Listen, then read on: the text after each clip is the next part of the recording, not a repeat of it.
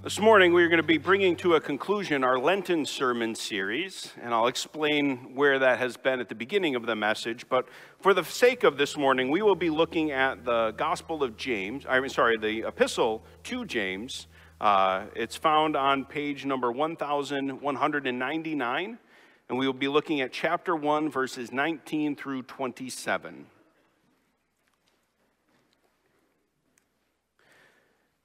The words will also be on the screen behind me, as it also is in your text, the scriptures in front of you. Under the inspiration of the Holy Spirit, Paul writes to his fellow leader James, "Know this, my beloved." James writes, not Paul writes to James, James writes these words. "Know this, my beloved brothers, let every person be quick to hear, slow to speak, slow to anger. For the anger of man does not produce the righteousness of God.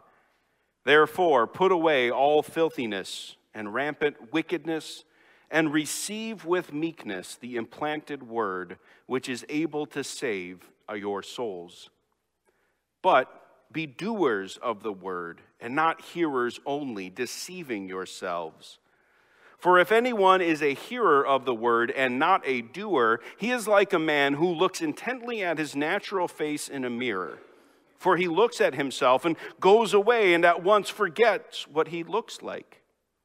But the one who looks into the perfect law, the law of liberty, and perseveres, being no hearer who forgets, but a doer who acts, he will be blessed in his doing.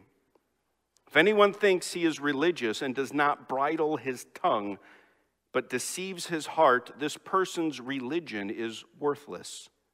Religion that is pure and undefiled before God the Father is this: to visit orphans and widows in their affliction, and to keep oneself unstained from the world." This is the word of the Lord. Thanks be to God.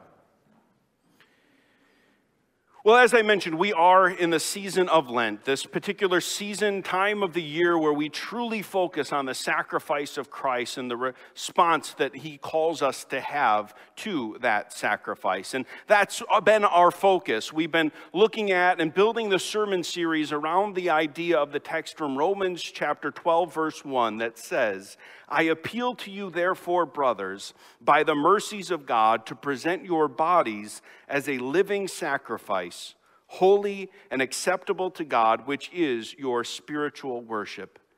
Again, meaning that as we look at the sacrifice of Christ, there are sacrifices that we are called to make, offering our very selves, our bodies, in response to that great act of grace. And to help us do that, we've been looking at a few areas, a few of our body parts to offer up.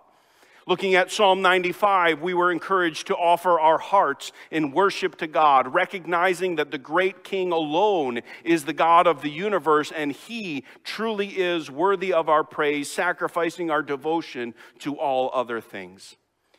We then talked, looking at Philippians 2, how we are to offer our hands in unity, in fellowship with one another, how we are to sacrifice our own selfish desires for the greater good of God's kingdom and for the purposes of his church.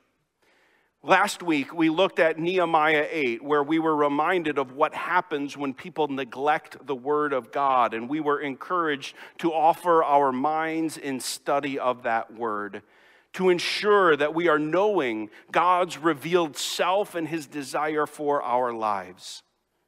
And while that is extremely important, that will go nowhere unless we get to this final piece that we are looking at this morning, which is offering our feet in service. To not only know what the word says, but actually going and doing that word, applying it to our lives. I don't always like canned sermon illustrations, but I appreciated this one that I came across this week that told the story of a pastor who one day got onto a local city bus, and after he paid the driver his fare and got his change, he sat back down, and when he was putting the money back in his wallet, he realized that he had been given the wrong amount of change. And not only was he getting a free ride, but in fact, if he kept the money, he would be paid to go on this little bus trip. And then the dilemma was before him. On the one hand, he could try to rationalize this as a gift from God, as an opportunity to have a little bit of extra money, to be free to do something that day, maybe go out to lunch that he wouldn't have had the opportunity to otherwise. But he knew what the right thing was, and it especially pricked at his conscience due to the fact that just that week, this minister had preached a sermon on honesty. And so that dilemma felt incredibly strong. And so, finally deciding that when he get off the bus, he stopped and he approached the driver and he said, "Sir, I'm sorry, but what you didn't realize is you made a mistake. When you gave me this change, you gave me too much, and I want to give it back." And the driver responded, "Actually, that wasn't a mistake. I was in your church on Sunday, and I heard your sermon on honesty, and I wanted to put you to the test." And while the pastor of this particular story passed that test, I wonder if that was more the exception than the rule. And I wonder that because I know myself. I know myself as a pastor. And I think of a number of times where I've stood behind this pulpit and I've said what I know is true, and I've challenged you and myself to apply that word to my life. And yet when I go forth, I don't always do that very well.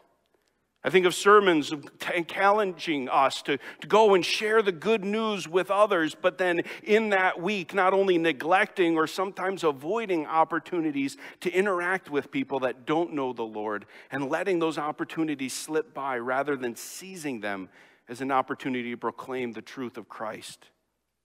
And I don't think I'm alone in that. Many people have grown up in the church. We get into these routines of making sure that we're here and we're hearing the word proclaimed. And while there are times when we get excited about the message that is heard and we are convicted or challenged or encouraged in a particular direction, the reality is that oftentimes by the time we get to our cars, the point of that message is forgotten, and we go on and live our lives without actually making any real changes to the way that we live our lives. We are the kind of people that James are talking to in this text that we just read this morning. It says, I think the clear summary challenge comes in verse 22 when James says, under the inspiration of the Holy Spirit, "But be doers of the word and not hearers only, deceiving yourselves." So another experience I think all of us can relate to is when we are present with someone who is talking at us or to us, but our minds are somewhere else completely. It's a teacher at school, it's our parents, it's our spouse, and we're doing fine and they're chattering and we hear that there's volume and words going on, but then all of a sudden they ask us a question or stop and look for a response, and then we're caught. Because we have to confess, though I knew you were talking, I didn't pay attention to what you were saying. I heard that you were speaking, but I wasn't truly listening to what you were saying. And as that happens in human relationships, so often that happens with Scripture as well. Again, last week you could hear that call, that challenge to make sure that you are reading the text, that you're giving your time, your devotion, your mind in study of the Word. And so you go and you get one of those reading programs and you spend the time going through the Scriptures and you check off the box, and it feels really good that you're engaging in the Word. But that's not the purpose. The purpose isn't to just get through and check off all the boxes. The point is, are you allowing that word to shape the way that you are living your lives? And sadly, again, often we don't even remember what was read, let alone allowing it to apply to the choices that we make even in that very day. Well, to help challenge his hearers and us in that idea, James uses this brilliant analogy of comparing, as I did in the children's message, the Word of God to a mirror. And I'm going to elaborate and spend some time looking at that analogy this morning. Now, first of all, let me highlight the significance that I believe is there in him choosing a mirror to use as an illustration, because I think even there is something that we should learn about. You see, very often, instead of using the scripture as a mirror, something to reflect back our own image, to look at our own selves, oftentimes I fear that we can use the word of God as a magnifying glass, looking outward and at other people instead of reflecting on ourselves. And so it's very easy to recognize the sin in other people. And it's very easy to be able to say, don't you realize that what you are doing is not in line with God's word? And we get upset and we get disappointed and we get all concerned when we realize that individuals or our culture in general is drifting from God's word. And when we use it as a magnifying glass, it's so easy to point out the sin in others. But Jesus talks about a parable, or he tells a parable, where before we look at the speck in our brother's eyes, we ought to examine the plank in our own. And really, instead of using Scripture as a magnifying glass, we have to use it as a mirror, because so often we don't. Because when it comes to my sin, well, I've got an excuse and a reason. Well, sure, I know what the Bible says about lying, but if I didn't lie on my taxes, I wouldn't get the money back. And the government would go and waste it on other projects that we don't like. So I have to fudge the numbers here or there. Yeah, I know what the Bible says about drunkenness, but I had a really rough week, and it was a wedding. It was a time to celebrate. So, of course, we had to just let our hair down for a moment. I could go on, but I won't. And the sad reality that sometimes we use the word of God not as a mirror, but as a magnifying glass. But in fact, I have to confess that isn't the point of the illustration. The real point of this illustration is not the mirror per se, but it is how we use a mirror. James says that there are two ways of using a mirror: to glance or to look. A glance in a mirror is, I think, how we most often use a mirror. Just before we go out, we run into our bedrooms or our bathrooms and we quickly check to make sure that we are presentable to society. Is our hair where it belongs? Do we have any food left over in our teeth because of lunch? Or are our clothes all unstained and ready to go? And as long as we take that quick glance to make sure that we're presentable, we're able to run out and go and engage in the world. And again, I think that's often how we can use the Bible. We just do a quick glance. Are we taking care of all of the important things? Are we not guilty of the great big sins? And are we still in a relationship with Jesus? Good? Okay, then we're set to go. We can be presentable in the front of society. We know how to act toward other people. We can make sure that we look good enough with a quick glance and move on. But when we do that, we fall into a real temptation that the Scripture is warning us against, thinking that we're all put together, thinking that we're all good, that as long as we've got the basic fundamentals taken care of, everything is all set. But James mentions that when we do that, we have the tendency to fall short. And he mentions a couple of areas that when we forget what we look like in scriptures, like we do ridiculously walk away from a mirror not remembering what we look like, we have the propensity to fall into a couple of sins, and he does mention a few. At the start of the text that we read, James talks about how we should be slow to anger, for the anger of man does not produce the righteousness of God. Anger, James says, is a serious issue for people who want to call themselves Christians but go and live upset and quick to snap at others. Now, first of all, we have to notice that he says the anger of man.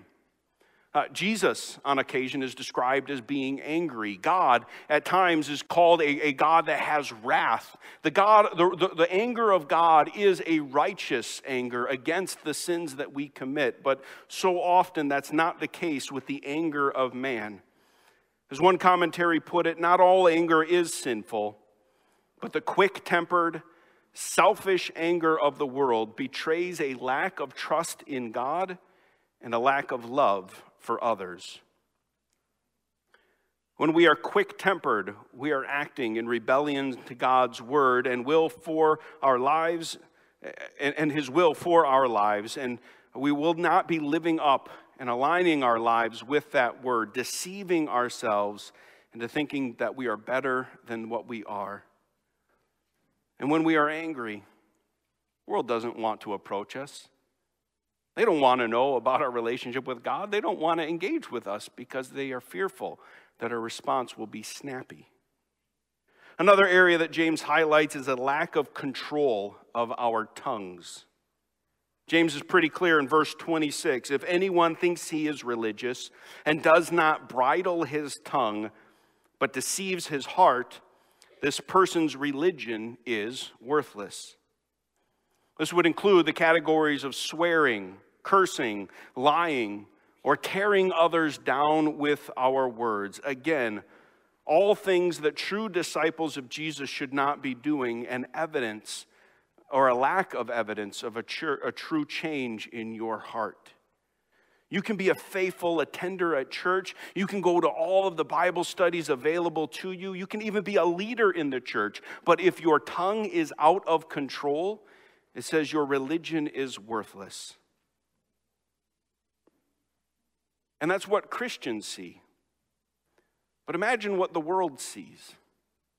If we, knowing and claiming to be a Christian and talk about what we did in church and how we attended and even some of the things that we were studying, but instead what they see in us is someone who is angry and who uses their tongue to tear others down or is loose with our tongue in the language that we use, how do non-Christians perceive our relationship with the Lord?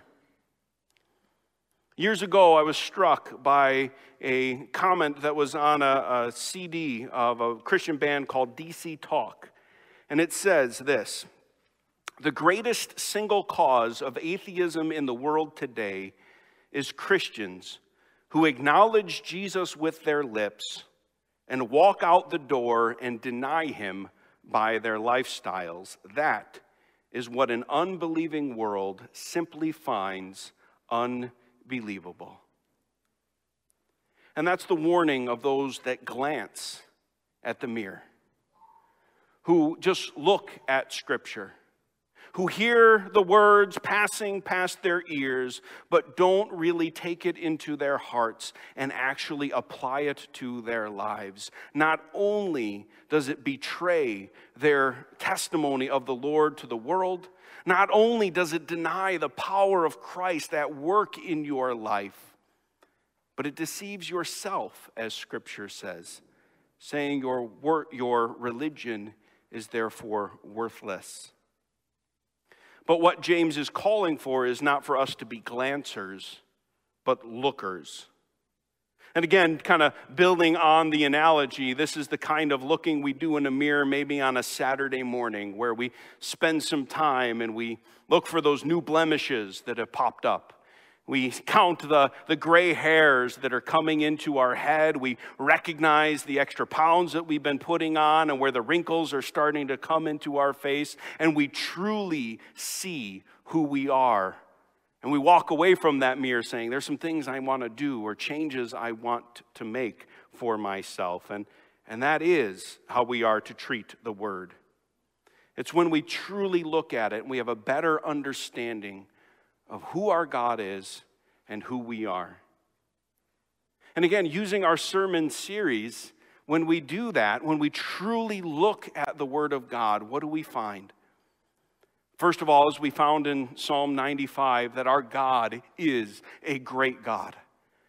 We marvel at the things that he has done, the power that he has. We marvel at his own righteousness and his call for the righteousness of those that claim to be in a relationship with him. With Philippians 2, we learn about how we are called to love others. How often our own desires break and get in the way of true unity and fellowship, and how we have to deny our own desires and selfish wants for the greater purposes of loving our neighbor as ourselves. We learn in Nehemiah 8 and with many other places in scriptures the dangers, the problems when God's word is neglected. We see over and over again how throughout history, people that wander from the word of God put themselves into all kinds of dangers and trials and struggles because they are turning their backs on God's commands for their lives. We learn of what we are due because of that. How because of our wandering from God, God says, okay, I will give you what you want, and I will let you be dismissed from my presence forever. But then we hear of his pursuit, and in his love, how he sent his one and only Son to come to this earth, to teach us anew of the way of Christ and to pay the penalty for our sins by hanging on the cross and himself taking on the wrath of God so that we would not have to experience. We hear of his resurrection from the grave, which is not only the promise of a new life that we can find in him, but it is the promise that we can become completely new. That with the power of his Spirit now alive in us, that we are no longer in bondage to sin, but we can be set free and we can live the kinds of life that he created us to live from the very beginning. In fact, it is because of what Jesus has done that James can talk about how it says in our text in verse 25 that the law is the perfect law, the law of liberty. There are many places in the New Testament where Paul, talking about the law before Christ, talks about how we viewed it this morning as a convictor of sin, how it convicts us of the fact that we have fallen short and that we are in need, that we are sinners and we have no hope in our own strength to be able to live in a right relationship with God. But because of what Christ has done for us, perfecting the law, and now embodying us with his Spirit, sending him to live among us and to guide us, how now the law is not a convictor of sin, but it's the law of liberty. It sets us free from enslavement to go and live for Christ the way that God intended. When our study of the Word is one that looks intently into the Word and then takes those words and not only hears them, but goes and lives according to them, when we actually sacrifice our desires and wants to live out the Word of God, then there are some positive things that people will see in us. Having listed some failures, James goes on to, in application, to saying, what does true religion actually look like? And he spells this out in verse 27. Religion that is pure and undefiled before God the Father is this: to visit orphans and widows in their affliction, and to keep oneself unstained from the world. One of the first ways of evidence that Jesus is alive in your life and his word is being played out is the way that you interact with people who are struggling and who are downtrodden. In the text, it specifically mentions orphans as widows, those who are vulnerable in society. Those who had great needs, who struggled to provide for themselves and were at risk of living a meaningless life of struggle and burden, and to go for them and look to them. And that's why I'm especially grateful that we have Crossroads Ministries with us this morning, because I think this fits right in there as well. We might not all be called to this ministry, and that might not be where God's directing all of us, but this is one of the ways, I think, where we are encouraged to go and look out for the vulnerable, to remind them that they are not alone. And as we have received the message of grace and love, we go forth and we encourage others with that same word of hope. Now notice in the text, it doesn't say go and solve the problems of the orphan and the widow. No, he says true religion is to visit, to be present, to just make them know that they are not alone, that you are there and that you love them with the love that Christ has first given to you. The second challenge, then, the positive outcome when we truly engage in the Word and are touched by that, is that we are unstained by the world.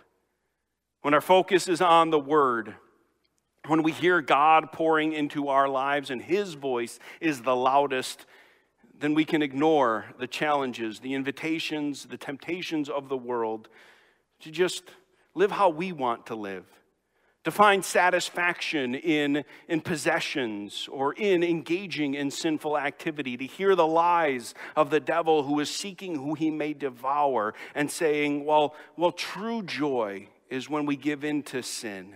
True freedom is there. No, true religion is when we are unstained by the world. To develop that kind of relationship, to properly respond to the sacrifice that Christ has made for us, is not just to show up to church on Sunday. It's not just to be here and check off the box and say, oh yeah, I heard a sermon that I liked, it was good, if that ever happens. Right? But it's to apply that word, to let it not only sink into your ears, but into your hearts. And then when you're walking and moving, you have your eyes open to the needs of those around you. You have your tongue under control, your anger, your emotions under control, and you are a child of God offering yourself as a living sacrifice for Jesus. And again, that's the whole point of this series. That as God alone is worthy of our praise, we offer our hearts in worship. That as God has invited us into community, into fellowship, that we offer our hands in unity to one another. That as God has given us the gift of his word to instruct us, we offer our minds in study of that word. But more importantly, as he has guided us with instructions and given us commandments, that we offer our feet in service, applying that word to the choices that we make on a day-to-day basis. That's a challenging word to preach. It's a challenging word to receive. I am convicted by it. But I hope that as we move forward from this place together, that all of us will desire to offer our feet in service as opportunities present themselves even in this coming week. Toward that end, let's have a word of prayer. Father in heaven, we praise you for being a God who has spoken. A God who has revealed not only himself, but your desires for our lives. And as we do see in that word that we have fallen short, we praise you most especially for providing an answer, that where we are incapable of restoring our relationship with you, that you are our reconciliation, that you purchased for us our freedom with the blood of your Son on the cross, and that you have given us and called us to a new life in you. Lord, forgive us when we've neglected that. When we've been willing to claim the rights of heaven without really being changed. Where we view our connection to your word as just something to check off and to claim as being done without allowing it to truly shape who we are. And my prayer for myself and for all those in this congregation this morning is that we would not just be glancers at your word, but we would truly look into it and apply it to our lives. Lord, in this coming week, we know we will face temptation. We know that there will be opportunities presented to us in order to be present with those who are hurting or suffering or struggling. And my prayer is that having heard your word proclaimed this morning, we would be doers. We would look for opportunities. We would resist the temptations that come our way. And through that, we would make you, the God of the universe, look good to a watching world around us. Father, draw us into your presence as we seek to draw others into that relationship that you desire to have with them. All of this we pray in the name of Christ, our Savior and Lord, the one who makes all this possible. Amen.